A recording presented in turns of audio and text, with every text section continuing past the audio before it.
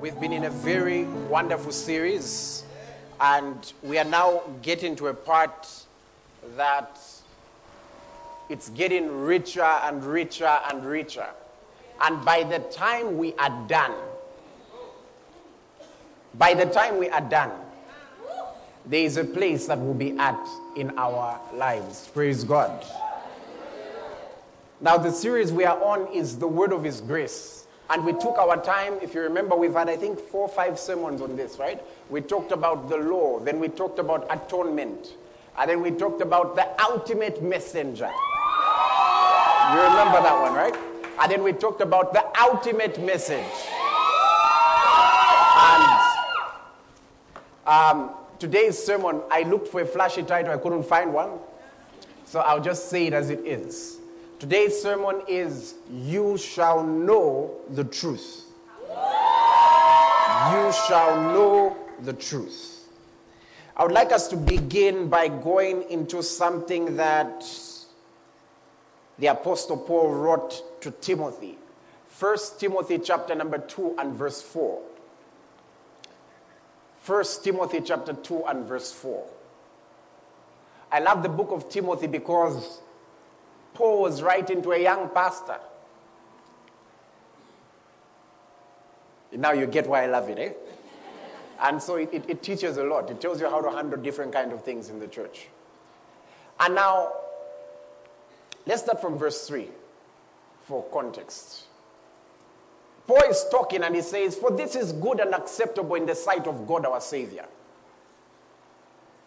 who desires all men to be saved. Not some, not a few, but all men to be saved. But praise God, his desire doesn't end there. It goes on to say, and to come to the knowledge of the truth. That's why you notice when he sent out the disciples to preach the Great Commission. I know sometimes we read it as he said, go and win souls. That's not the entirety of what he said. He said, go make disciples. And the very next sentence was teaching them what I have taught you. In short, his desire was beyond just being saved. It's for people to come to the knowledge of the truth. It's like a person has a baby. A person doesn't have a baby so the baby should remain a baby. They want them to come to a place where they are a fully functioning human being who can make the right decisions. That's God's desire for you. Praise God. Hallelujah. Somebody say the knowledge of the truth. And so our main text comes from a conversation that Jesus was having with the Pharisees. For now, we'll just highlight one part, but later on we'll come back to it so that we see more of the conversation. But Jesus said something very interesting in John chapter 8, verse 32. You know those verses people know, but they don't know where it is. This is one of them. You will realize when I read it. 1, 2, 3, go. I hope you've now known the verse. But do you know what I realize when you are reading it as a chorus? Sometimes we don't really read what's there. We read what's in our head. Because I could hear people using a word that wasn't there. So look, use what's there and read. 1, 2, 3, go. Have you noticed it doesn't say the truth shall set you free? It says the truth shall make you free. But in our heads, we've always known. We'll see later the difference. We are going somewhere. So this is Jesus speaking. And he's telling his people of this place we can all come to, which is a place of freedom. And this place of freedom comes when you know the truth. I'm telling you, freedom is a good place to be at. Freedom is a good place to be at. Let me give you an example. I've had several conversations with people. Somebody knows this person is not right for them. This person is treating them horribly. But then they tell themselves, if not them, then who? That's not making a decision from freedom, that's bondage. That's bondage.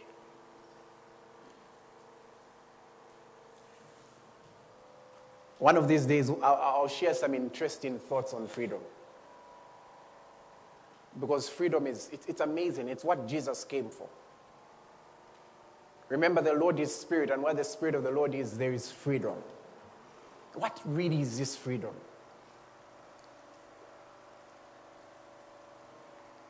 Are you aware that if a person wants to make it to heaven, they want to live a godly life, they want to do what's right, but they keep on doing what's wrong, are they really free?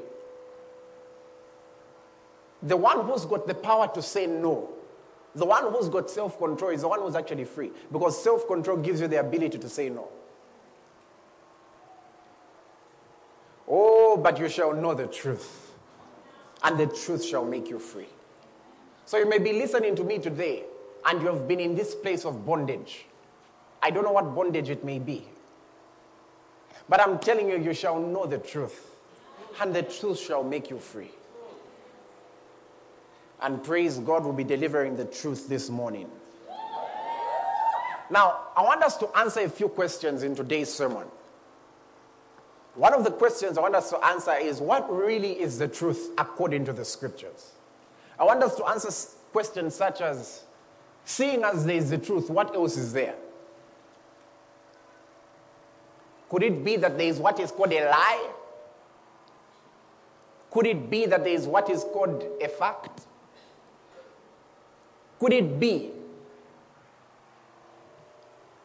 that one can have knowledge in part, but has not yet come to the place of the truth? Having the wrong knowledge can change someone's destiny. It can absolutely mess up a person's destiny because they knew the wrong thing. As I was thinking about this, a scripture I read in the Old Testament comes to mind. Take me to Genesis 37, verse 31.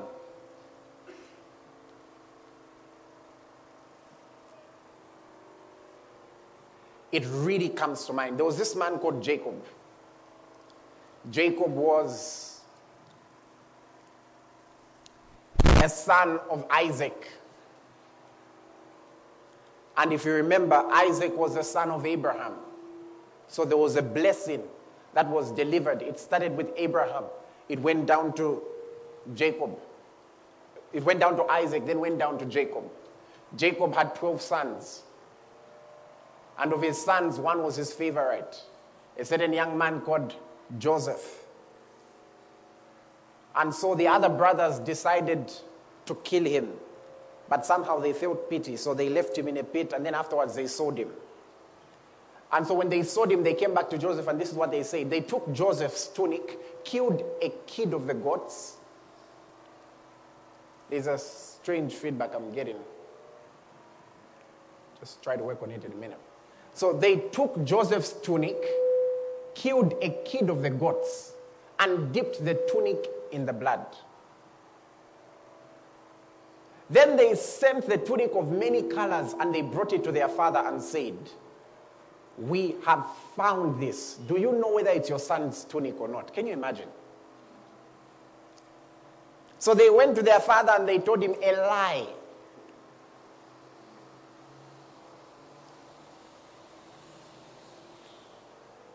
Let's go on.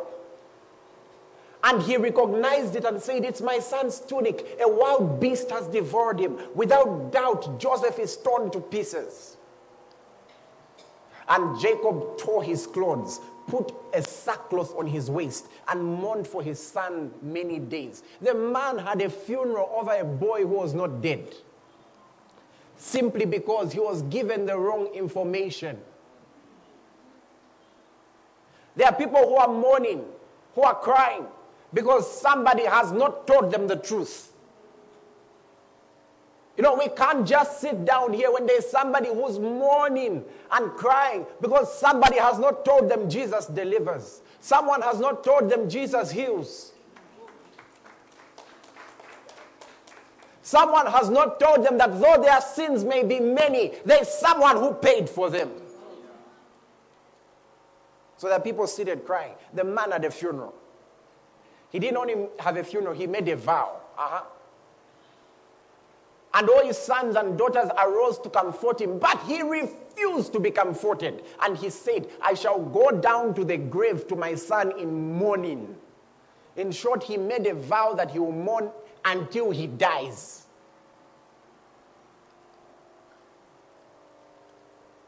And you know something I find interesting about this?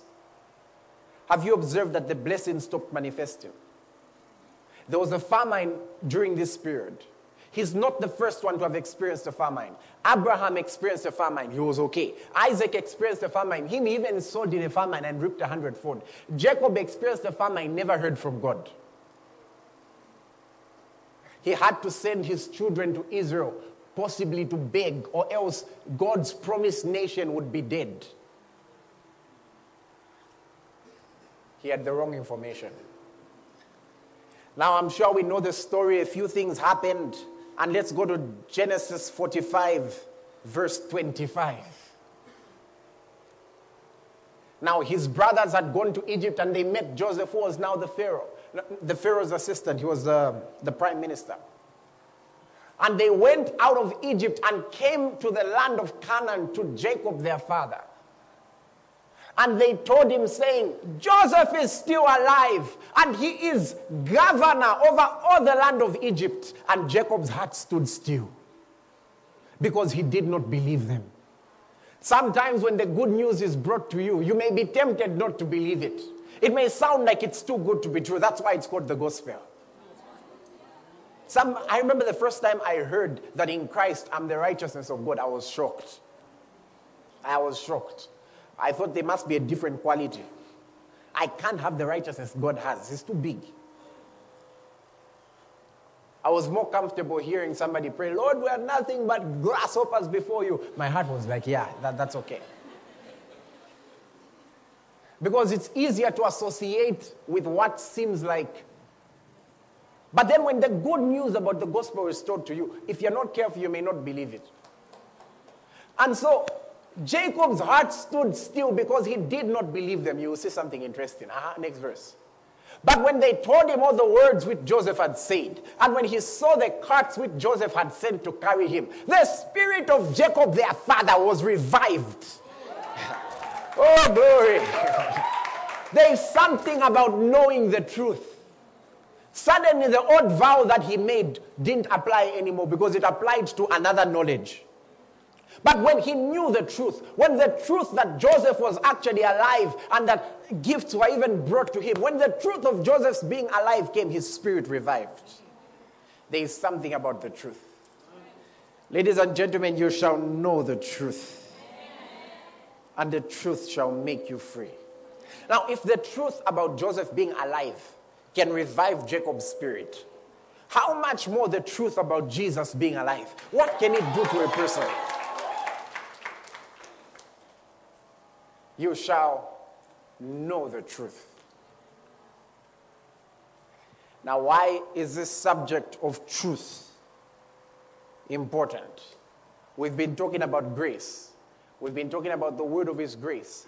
And remember, we established that the ultimate messenger is Jesus. No one can replace what Jesus said. All we do now is we echo what he said. We speak on his behalf.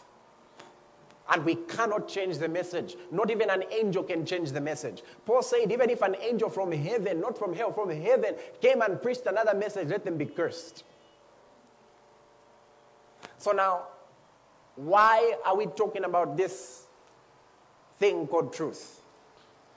Because of John 1 and verse 17. We are told something that Jesus came with. It wasn't just grace. There's something grace comes with. What does it say? For the law was given through Moses, but grace and truth came through Jesus Christ. Grace and have you noticed some of the things Jesus begins to say about truth? He's speaking to the woman at the well. What did he tell her? He said, a time is coming when true worshipers will worship in spirit and truth. So this truth aspect is important. This aspect of truth cannot be ignored. It's important. You have to know the truth. You have to know the truth. No wonder the Bible says the harvest is plenty, but the laborers are few. I remember a few years ago when we were starting the Word Empowerment movement. A number of people came to advise me, and one of the things I was told is, these things you're doing, just try, but don't really expect much because young people don't really like God. And I was told the young people are wild. But was that the truth? The truth is Jesus is the desire of the nations. So if you present Jesus, there's something in them. Something revives, something clicks. There's something that resonates.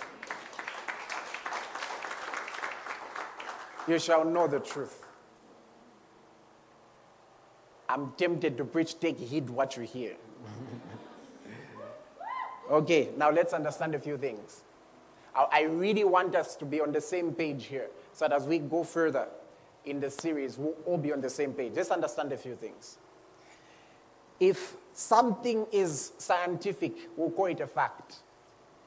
If it's scientific, meaning it's empirical knowledge, it's knowledge that can be examined, knowledge that can be studied. You can do an experiment here, go do the same experiment somewhere else, it will still work the same way.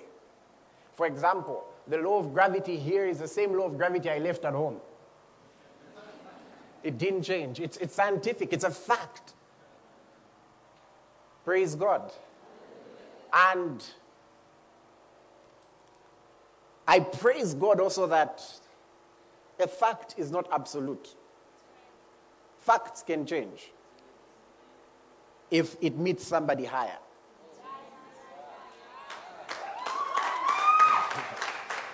And I'll tell you something. That's where now the aspect of miracles comes in. And I believe in miracles. And there are certain statements we make. Sometimes they come from a good heart. But if we are not careful, we can rob ourselves of the fullness of the experience of God. For example, I heard somebody say, hey, what's this about miracles? Just waking up every day is a miracle. I understood where they were coming from. We must be grateful for waking up every day. But if you read the scriptures, you'll never find Jeremiah woke up, what a miracle. There was something supernatural. There was a fact that was defeated. There was a Jesus walking on water. There was an Elisha healing leprosy. Now, and here's something I'll tell you. Don't deny yourself the fullness of the experience of God. Don't settle for anything less than what Jesus offered. You know what he offered? He said we can pray that let your will be done on earth as it is in heaven. Meaning, if there is something on earth that's contradicting, we can call for a supernatural power. Praise God. So there is what is called a fact. I'm not even dwelling on facts, eh? And they teach this every day. And we learn so many theories. I'm sure I'm always studying every year. There's something I'm studying. And if there's something I've learned, they can't agree. Especially my field, social science. They can't agree. This one will say this, the other guy will say this, the other guy will say this, the other guy will say this. There's no one whose knowledge has proven to be absolute, especially when it comes to dealing with human beings. Somebody say glory to God. Now, so there is what is called a fact. Then there is what is called a lie. There is what is called a lie. Let's look at something Jesus said in the same conversation where he talked about you shall know the truth. Now, please note, I talked about rightly dividing the word of truth. Eh? We're going to go to John 8:44. Don't highlight it yet. Now, this scripture is one of the reasons why, as you grow in the faith, you must develop a proper Bible study plan. If you depend on dropping the Bible and then you read whatever you open, that's your verse. John 8:44. You are of your father, the devil.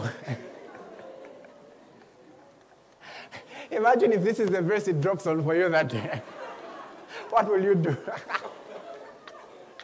You must understand who Jesus was talking to. So he's speaking to the Pharisees, and these guys were denying that he's the Christ. And then he tells them, you are of your father, the devil, and the desires of your father you want to do. So if somebody married one of these guys, the devil was their father-in-law. Okay. And it says, he was a murderer from the beginning and does not stand in the truth because there is no truth in him. When he speaks a lie, he speaks from his own resources, for he's a liar and the father of it. Give me I think the NIV, you'll see something that it says. When he lies, he speaks his native language, for he's a liar and the father of lies. Praise God. Now, and then, now let's put it into context. Now, I want you to tell me something. So somebody comes to me and says, hey, pastor, you need to fast. Why? I received this message I really received. There's someone I'm bringing for your meeting. This person is a serious Satanist. And he has said for a person to deliver him, he has said. Where did he learn from? His father, the devil, whose native language is lying. I'm telling you, I can tell you something. There are people in families who've been isolated because they heard a liar. Satan will never want to bring peace. He will always want to bring confusion. And he takes advantage. I'm telling you, you see a case in a family, somebody used to drink every day. Their liver got damaged. They would see the person drinking. Even on medication, they were still drinking. And then after the person dies, they go and consult who killed them. And the person says, it's that rich uncle. Listening to a liar. Listen. I've told you this before. One of the worst mistakes I made when I got saved, it took me some time to recover. When I got saved, I was still in high school. And the people who looked like the most spiritual people were always researching. And so I joined them. And I read everything there is about the Illuminati. I stopped praying out of faith. There were certain hours which we were told were the most demonic hours. Then, and as if, and you know the world is so funny. For some reason, I was always awake. I would be asleep. Boom, 03, I'm awake.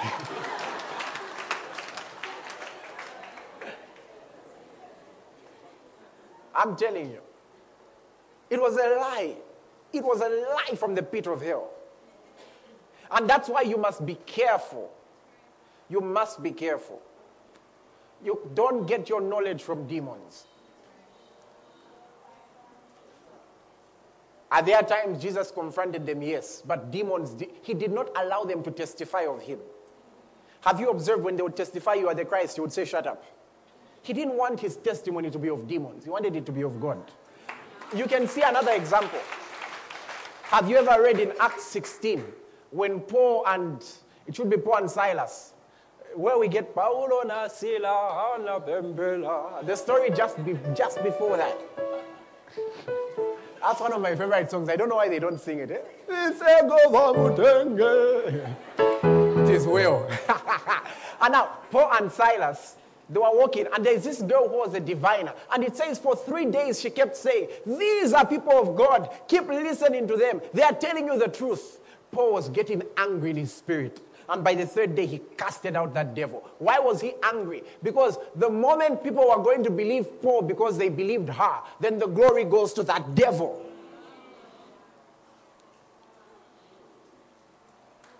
And I'll tell you something. So a lie, even if it reveals a fact, remember what when I talked about the ultimate messenger. The strength of knowledge is also seen in who gives it. If the information comes from Satan, it is a lie.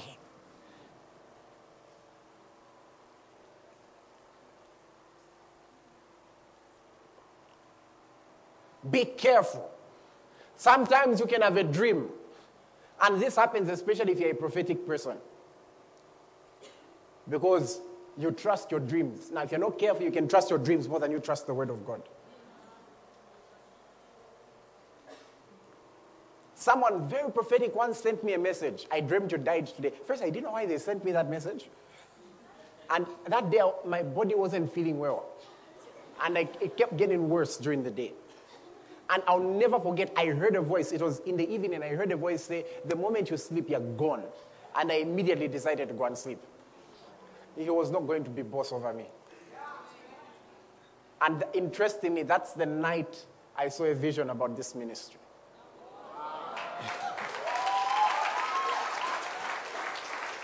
Some people here, maybe you've been hearing voices in your head. Voices telling you you're not good enough. Voices saying, God hates you. He's given you too many chances, you failed. All those voices, that's a lie. Learn to say, it is a lie. It's a lie. It's a lie. And here's the thing about a lie. If you believe it, it will work. But you shall know the truth. Those guys were bound by lies, but you shall know the truth. It's a lie that you'll never come out of that. It's a lie that you'll never be joyful again. It's a lie that you are just meant to be sad. It's a lie. It's a lie. The truth is that the kingdom of God is not in eating and drinking. It's in righteousness, peace, and joy in the Holy Ghost. It's a fact that your body has got that sickness. But the truth is that you are healed. And truth reigns over facts. That thing can change. That thing can change. That growth can change. Oh, praise God. Praise God. Praise God. Okay. So now, there is what is called a lie. But you know something? There is also a place which we can call insufficient knowledge about something. Insufficient knowledge. Give me Luke.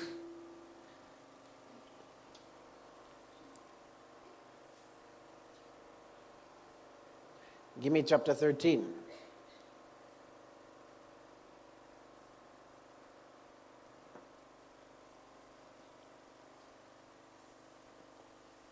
Somebody say insufficient knowledge. Say one more time. Give me chapter 11, verse 52. This scripture touches me. It says, woe to you lawyers. Council Mulenga is not talking about you. Who were the lawyers? The lawyers were the experts in the law. So it can also, other versions will read, woe to you teachers. And it says, for you have taken away the key of knowledge. You did not enter in yourselves, and those who were entering you hindered. Suddenly knowledge is a door. Suddenly knowledge is a key. And that key opens realms. So there are places you only enter through knowledge. There are places you will not enter by believing for a breakthrough. There are places, I'm telling you, you can pray passionately for 5 hours without knowledge, praying the wrong prayer.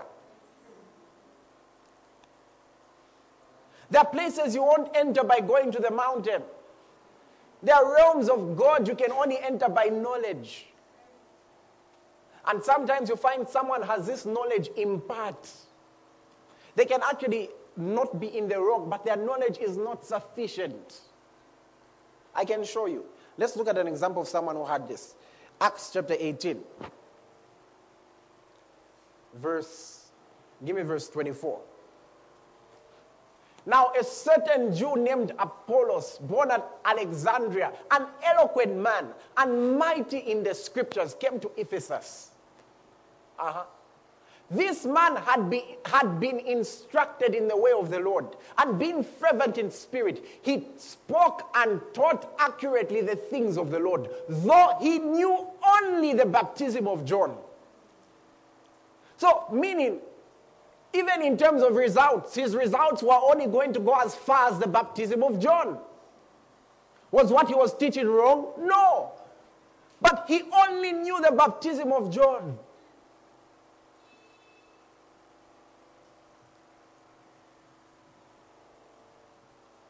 So meaning, if I come and the only thing I know, for example, is repentance, I can teach it very accurately. But there is also the baptism of the Spirit. So meaning there are certain results I'll only see if I know the baptism of the Spirit and I teach it. This man was ending on baptism in the baptism of John. So it was just the message of repentance. Repent, for the kingdom of God is coming. He didn't know the kingdom had come. Someone can end up postponing what's already yours. But look at what these people do. They did something blessed. So he began to speak boldly in the synagogue. And when Aquila and Priscilla heard him, they took him aside and explained to him the way of God more accurately. Hey, look what happened next. And when he desired to cross to Achaia, the brethren wrote exhorting the disciples to receive him. And when he arrived, he greatly helped those who had believed through grace. Next verse. For he vigorously refuted the Jews publicly, showing from the scriptures that Jesus is the Christ. So he was no longer talking about a Christ to come. Now he knew who the Christ was. And he could point saying, he's here, he's here, he's here. So meaning, you can meet somebody, I'm telling you, and we've all been there, where such a wonderful person, they love the Lord. But no one has just taken them aside and explained certain things more accurately. That's why we're explaining this stuff. We're doing the healing campaign. I think this was 2015 edition. I should have been with Deacon Lastins and a few others. We went, it should have been to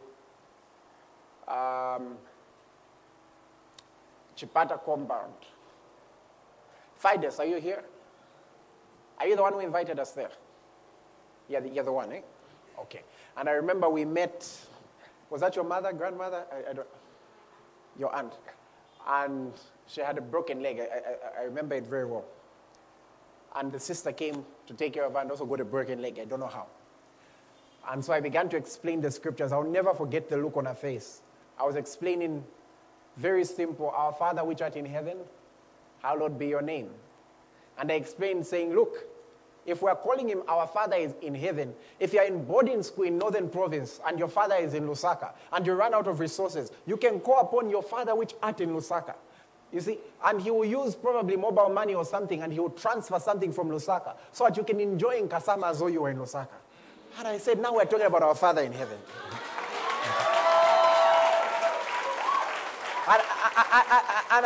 And you know something? And I said, look, if you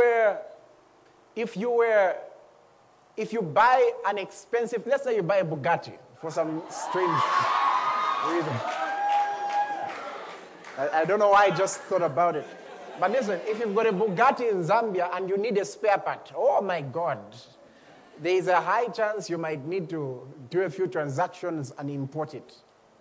But if your house is right next to where they make Bugattis, you'll not really be troubled about if one part goes missing. Because it's right next to it. Now, if heaven... Now, we're not even talking about being neighbors with heaven. If God is in you, and I said, you can have a newborn today. What am I trying to say? Knowing the word of the Lord more accurately. So now let's look at the truth. I've showed you what a fact is. I've shown you what a lie is. But what's the truth? According to the scriptures. I tried my best to read about 200 verses that talked about the truth, or 206. And I found two that just amazed me. Psalm 119. If you finish this chapter of Psalms, I congratulate you. Verse 160. Imagine someone has told themselves, I'll read a chapter a day. Then on one day, they read those chapters for 7 verses. Then they find Psalm 119. 150 verses. Okay, let's go. Now, what is the truth? 1, 2, 3, let's read. The entirety of your word is truth, and every one of your righteous judgments endures forever. Let's read it from the Amplified Version. Ha. 1, 2, 3, let's read. The sum of your words is truth. The total of the full meaning of all your individual precepts, and every one of your righteous decrees endures forever. It says the entirety of your word. The entirety, the sum total, precept upon precept, rightly divided. There's a lot of mathematics. It says the entirety of your word is truth.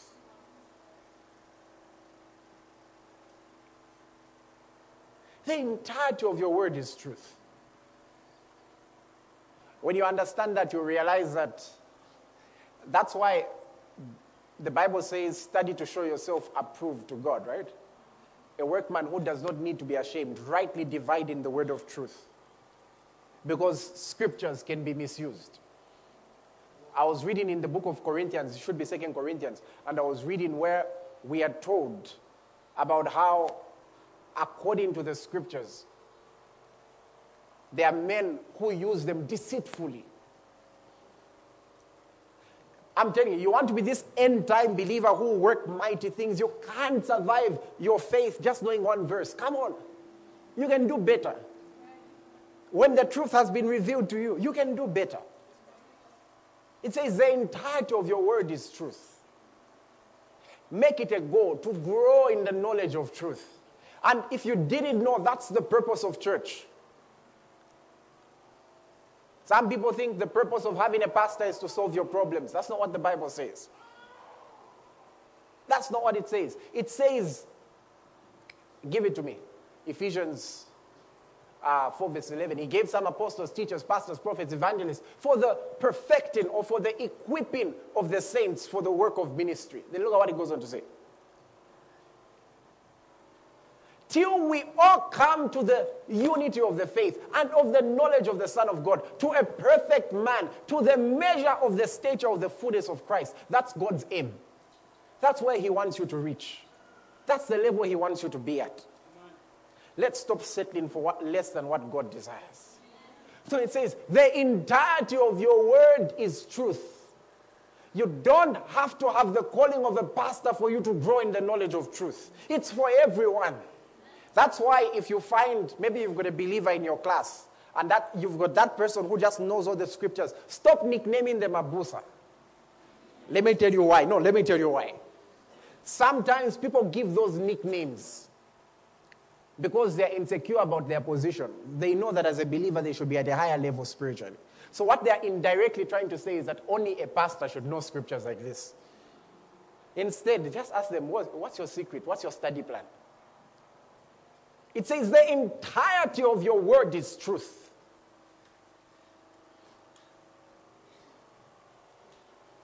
And the entirety of the word, we know that the word is a person. Revealed in the scriptures. Because the Bible says, in the beginning was the word, and the word was with God, and the word was God. And so Jesus makes another statement. These are the two statements that really caught my attention on the truth. In John 14, verse 6. Let's start from verse 5. Thomas said to him, Jesus is like, there's somewhere I'm going. Then it just had to be Thomas who said, Lord, we don't know where you're going. How can we know the way? And what does Jesus say? Come on, we know this one. Jesus said to him, everybody, let's go. I am the way, the truth, and the life. No one comes to the Father except through me. He said, I am the way and the truth and the life. And that's why if the scriptures are not pointing to Jesus, you may be having trouble using them. If you can read the scriptures and they are not pointing you to Jesus, the simple thing, just get help. Do you remember that Ethiopian eunuch? Do you remember what he said? The Ethiopian eunuch turns to, the man he was just humble. Isaiah came and said, do you understand what you're reading? The guy just said, how can I understand without somebody explaining them to me? Let me tell you why I say so. Because there's a group of people called the Pharisees who persecuted Jesus using the scriptures. Look at this. John 5 verse 39. Jesus tells them, you search the scriptures, for in them you think you will have eternal life. And yet these are they which testify of me. So where are the scriptures pointing to? In totality, they come to the fullness of someone called the Word, and the Word is truth.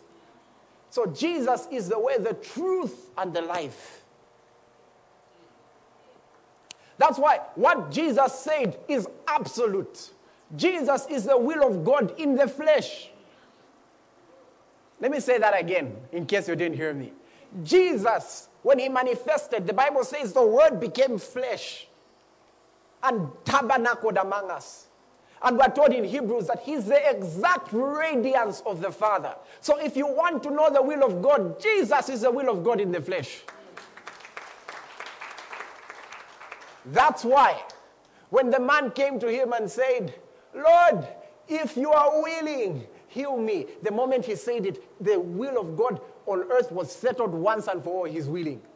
He said, I am willing. In case anybody has been thinking, maybe for you he's not willing, he's willing. Because he's the same yesterday, today, and forever. He's not changing his mind. Listen, he's not going to change his mind about who he is. When he said, whosoever believes in him shall not perish, he still means whosoever. So that reveals to you the will of God.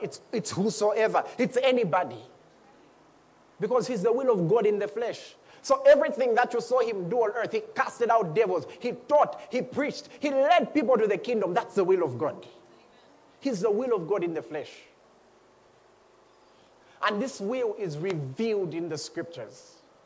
It's revealed in the scriptures. And I was explaining on Wednesday that you have to grow skillfully in understanding them. Because the Old Testament is the New Testament concealed. But the New Testament is the Old Testament revealed. And what is it all pointing to? Jesus. And there's a lot we get about who we are. There's a lot we get about who we were when you read the Old. Righteousness like filthy rags, all that. And it helps you appreciate what Jesus really became for our sake. And then there's a lot we get about who we are, especially when we read the epistles. Why? Because Jesus himself said, I can't tell you everything because you're hard of hearing. But when the Spirit comes, he will make all these things known to you. Jesus promised the Holy Spirit would bring greater revelation because the people were not saved. They weren't going to bear if they were being told you're a new creation, a species that has never existed before. So Jesus is the way. He's also the truth. So what he said about something, that's what it is. That's why you notice Jesus made a lot of corrections. He would say things like, you have heard it was said. You have heard it was said. But now I say, what was he establishing? The truth. He was establishing God's will about everything. He established his will, for example, about marriage. Remember, they came and said, is it lawful to divorce your wife for any reason? And the Jews in those days would really divorce their wives for any reason. I'm telling you, she didn't cook well, divorced. This and this, divorced. They would divorce for any reason. And then he comes and says, it was not so in the beginning. And he said, have you not read? And they're like, but Moses told us to do this. Like, Moses told you to do that because of the hardness of your hearts. Like, hey. Praise God we don't have hard hearts, eh? Because the Bible says it will give you a heart of flesh.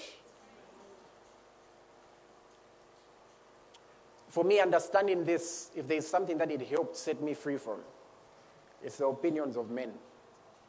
You can never be everybody's choice. You can never be everyone's favorite. Someone will find a reason for anything.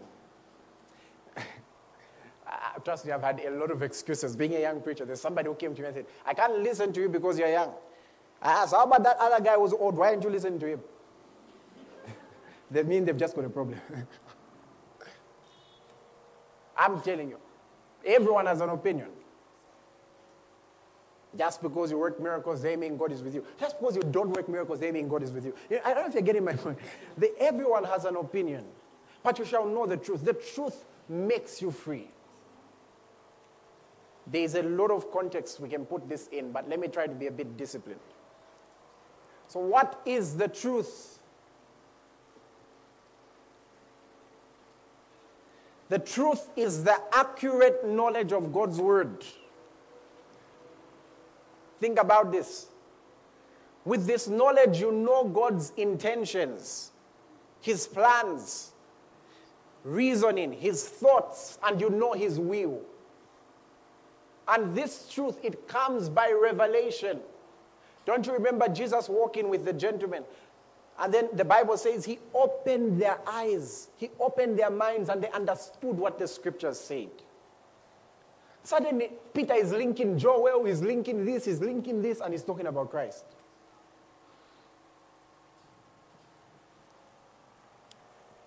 Don't you think Isaiah used to look crazy in his day? Because Isaiah was there 600 years before Jesus. Something like that. And then Isaiah is talking, and he's not even talking in past tense, in future tense, he's talking in present tense. He starts saying, but he was wounded for our transgressions. He was bruised for our iniquities. The chastisement for our peace was upon him. And by his stripes we are healed. Imagine, he's talking in present tense, somebody who was to come 600 years from now. And if you read in the book of Matthew, when Jesus healed many people, Matthew wrote, this was to fulfill what was written by the prophet Isaiah. That he has carried our sorrows and he has borne our sicknesses.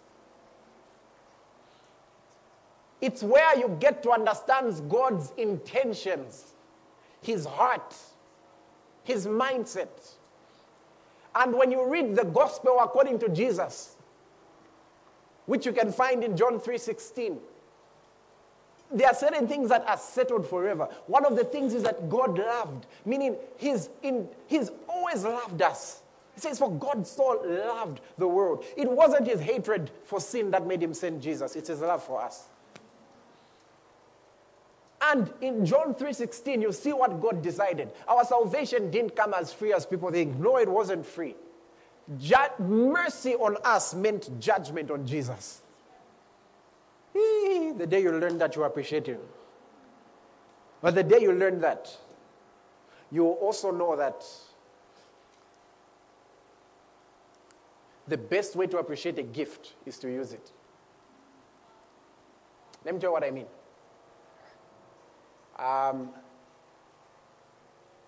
Last week, Sunday, after church, there are some people who came to my office and they said, we've got something for you. It's a belated birthday present. I said, oh, what is it? And it was this. Okay? It was this suit, eh?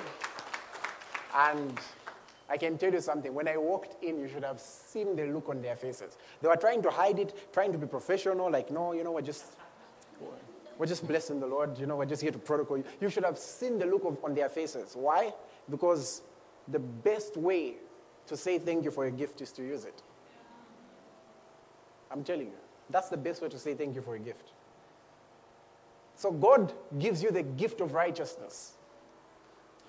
You still want to live, think, and call yourself a sinner. What? That's an insult to his gift. It's a free gift that he's given you. It's a free gift. That's why if you're to insult someone's child, see the reaction of the parents. You call somebody's child a dog, you think their parents will just watch you. Why? Because they got their genes, they inherited the nature from them. I'm telling you, the day you understand that, you will stop going before God and saying, Father, I'm a grasshopper before you. Because you're calling him a bigger grasshopper. You're calling him senior chief of the grasshoppers. But guess what he calls himself? He calls himself King of Kings. Who do you think the kings are? He calls himself Lord of Lords. Align yourself with what God has said about you. That's submission. It's when you align. Someone grew up their entire life, their surname was Banda. They were Banda. they get married to somebody whose surname is, oh my, I've run out of surnames. So they get married to somebody whose surname is Samsung or something like that. It doesn't matter how their entire life their surname has been Banda. The moment they've married that person, they now have the right to use that surname. And the person would be a bit offended if you're not using it. And if you don't change, nowadays, within 1 hour, Facebook name you change. Like, between the reception and the wedding, Zina change. Praise God. Now, what does truth do? I'll tell you two things. Number one, it sanctifies. It makes holy. John 17, verse 17. Jesus is praying for us. I find it amazing. We don't see many scriptures where Jesus' prayers are recorded, because he prayed a lot in private. But this prayer was recorded for us. There must be something special about it. You should read the entire John 17. He even defined eternal life. He said it's knowing God. He says, sanctify them by your truth. Your word is truth.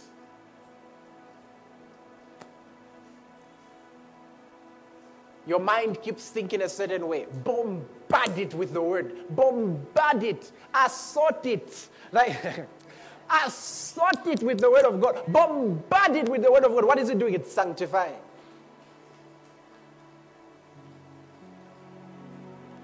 You've been addicted to, maybe you're addicted, you found yourself watching illicit material. Bombard yourself with the word of God. The word of God makes you innocent again. Bombard yourself. Bombard yourself. Don't stop fighting. The word of God sanctifies. It makes holy. Look at what Jesus says in John 15, verse 3. He says, you are already clean because of the word which I have spoken to you. Can you imagine? The word of God cleanses. If you've read Ephesians, is it 5:26? It says, being washed by the water of the word.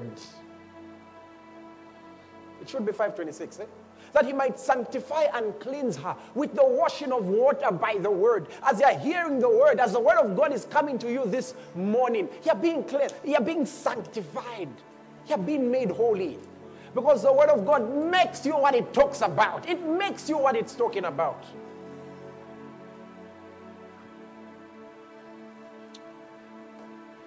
You'll find it interesting that, do you know one reason why the Pharisees were offended at Jesus?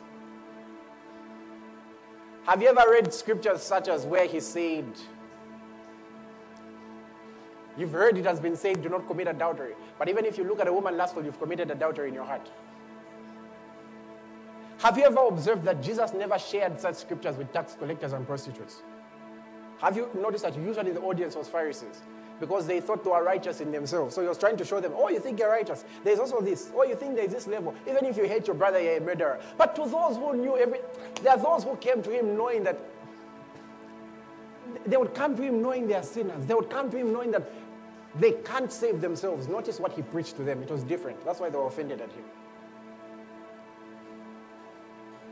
So maybe some came here expecting to be whipped and torn off and all this and all that. But I'm telling you, the word of God sanctifies. It makes holy.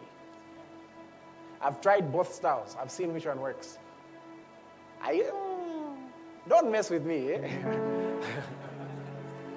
I know what message is. A message could not end without, if you are here and you're doing this, you are going, and then I will do to hell. Turn around.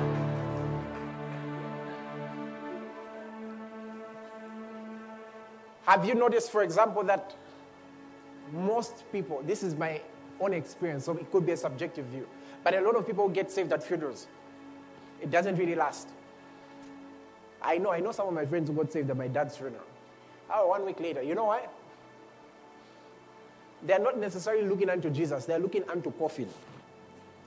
So they're being told, do you see that person there? You will join them.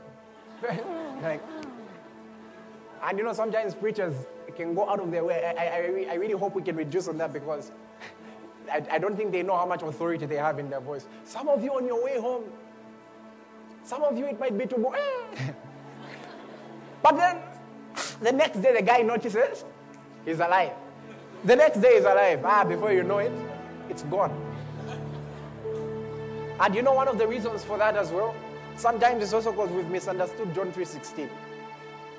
Most of us read John 3:16 as, for God so loved the world that he gave his only son, that whosoever believes in him shall not go to hell but go to heaven. That's not what it says. The trouble is reading it like that. You make salvation only relevant for the afterlife. But the day you understand that what you really receive is eternal life and it starts now, it's not only relevant after you die. No. It's relevant in the now. What are they even talking about? The word of God sanctifies. It makes holy.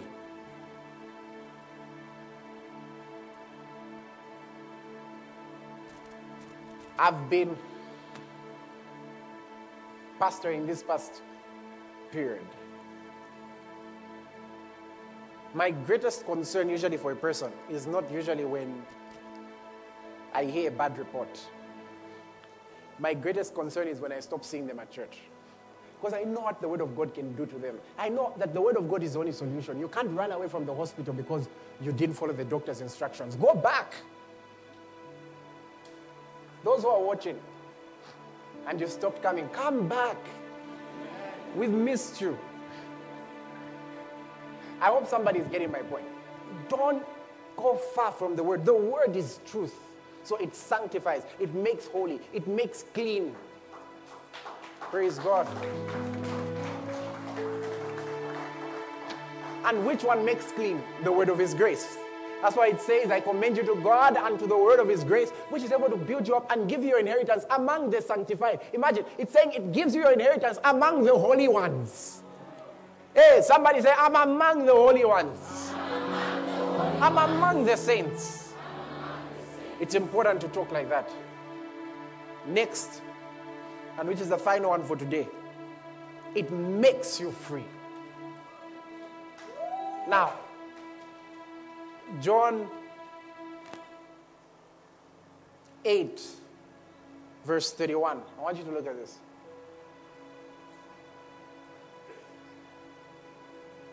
How many of you would like to be a disciple? This is the secret to being a disciple. Then Jesus said to those Jews who believed in him, because there were some who didn't believe, so he told them, you are children of your father the devil. But then there were some who believed. And it says, Jesus said to those Jews who believed in him, if you abide in my word, if you abide, if you stay, if you dwell, if you tabernacle in my word, you are my disciples indeed.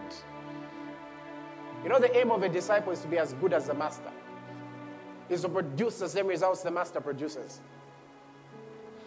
Then what does it say? And you shall know the truth, and the truth shall make you free. The ultimate deliverance comes from knowing the truth. That's why sometimes you find the same people asking for prayer for the same issue.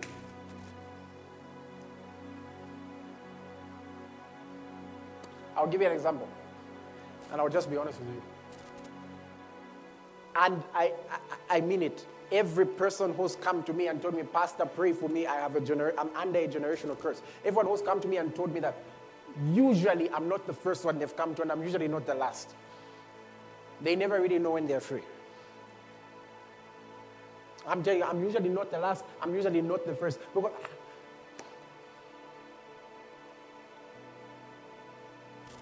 is it possible that Satan can be fighting someone in their family? Yes, it is.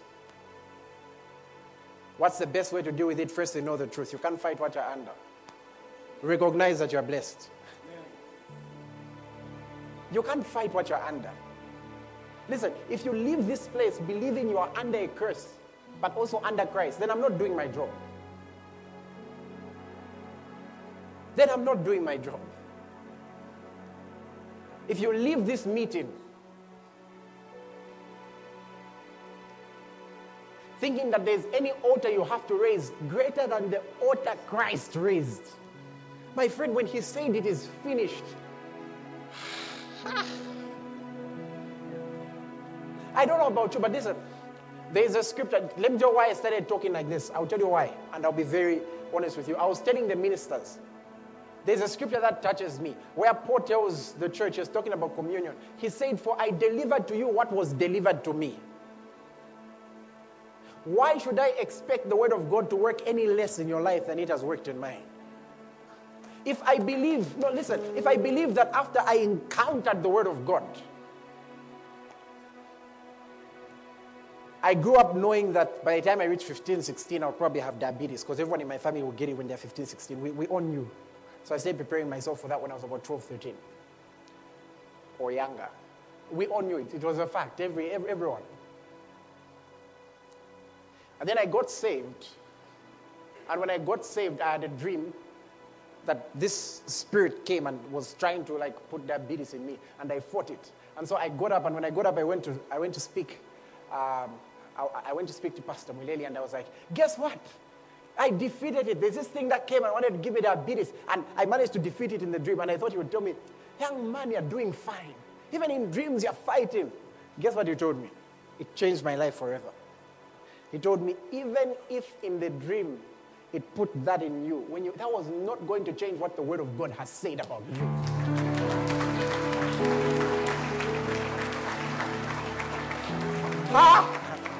My God, listen, I believe in dreams. I've had some of my greatest instructions through dreams. But dreams do not edit the scriptures. They don't. Am I saying believers are not in warfare? Of course we are. And guess what our weapon is? The word of God. If you've studied the armor of God, all of it is the scriptures. All of it is the word. The belt of truth. That's the first one. And do you know something about the belt of truth? If you study a Roman soldier, the belt was where everything rested. The shield, the sword, it was on the belt. So can you imagine if the truth is not intact? No matter how a person prays, how will they be successful in their warfare? He says, you shall know the truth, and the truth shall make you free. The reason he didn't say shall set you free is because Jesus already set you free. He already set you free. He already set you free. I'll give you an example of this. I want you to imagine there is this thing called, how many of you have heard of, I think it's called a prerogative of mercy. Have I said it rightly? What this means is this. The president of our nation has got power to decide that someone who the judge decided is a prisoner is no longer a prisoner. And that person can be set free. I'm sure you've noticed this happens a lot on Independence Day and such things. If I'm not mistaken, Captain Solo received the prerogative of mercy when he was still alive. Now, I want you to imagine this. Here is a gentleman who's been told he's been given a life sentence. And while he's been given a life sentence, he's there in prison. He's got no access to news. He's got no access to all those things. The president is moved in his heart and decides this person comes out. The day the president signs it, because I think something is signed, the day his name is written and is signed, he's already been set free. But you find he will think like a prisoner. He will have no plans, no hope for the future. As far as he's concerned, his life is prison, prison, prison, prison, prison. And then can you imagine some clown comes to him and tells him, you will never be free. Some clown comes to him and tells him, just take your life. Things have ended. Forget every plan. Not knowing that somebody somewhere else has signed. My friend, the day the news is delivered to him, the day the story is told to him, the day the second letter is brought to him, the day he hears He may not be out of the prison yet. He may not have walked out yet because there are clearances and all those things. But he is different from everybody else. You may not have found yourself out of that situation yet. But listen, the day you hear the news, the day the story is told of what Jesus Christ of Nazareth did for you, the day the news is told, the first thing that comes back is hope. Suddenly there is hope for the hopeless. Suddenly there is hope. Listen. And he's told, listen, in 10 days' time you're out. Suddenly he can plan what to do on the 11th day. And his plan is not limited to the prison. He can plan to say, I'll go for lunch. He can plan to say, I'll go to arcades. Of course, he will need to learn how to live life as a free man. But I'll tell you, the day he is told he's made free, he's different from everybody else. He'll think differently from everybody else. He stops thinking like a prisoner. Why? Because he knows the truth. And if somebody comes and mocks him and says, you and we are together, you're like, oh, you don't know what I know. You don't know what I know.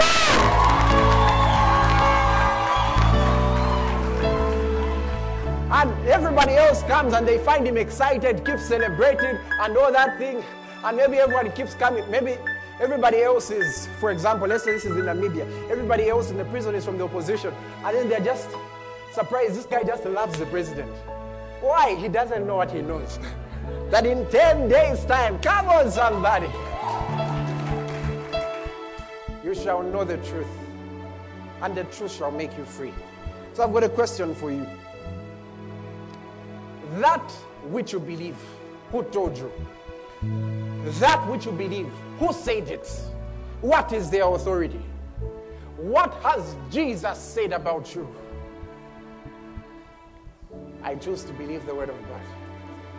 The Apostle Paul said something interesting. He said, let God be true and every man be a liar. Let God be true and every man be a liar. Ladies and gentlemen, I would like every eye closed for a moment.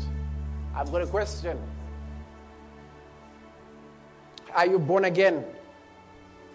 Are you saved? You may have been told a lie that you have to go out and work on yourself first. Then maybe when you've worked on yourself, you can come and God will accept you. The truth is that Jesus worked on your behalf. I want to give an opportunity to somebody. You may even have been like Nicodemus. You may have grown up religious, but you've never given your life to Jesus. Jesus is calling you now. I'm speaking to you on behalf of God. Come to the knowledge of truth. Come to salvation. You may have strayed far away. God wants to restore you today. This decision that you've made is wonderful. Feel free to join them here. I want you to raise your hands. And with boldness, I want you to say after me. Say, Lord Jesus, I believe you are the Son of God. I have heard the gospel. And I declare you to be Lord over my life. I believe that God raised you from the dead. And from this moment, I am saved. Keep your hands lifted. Just close your eyes for a moment. Help me pray for them. Pray for each of them.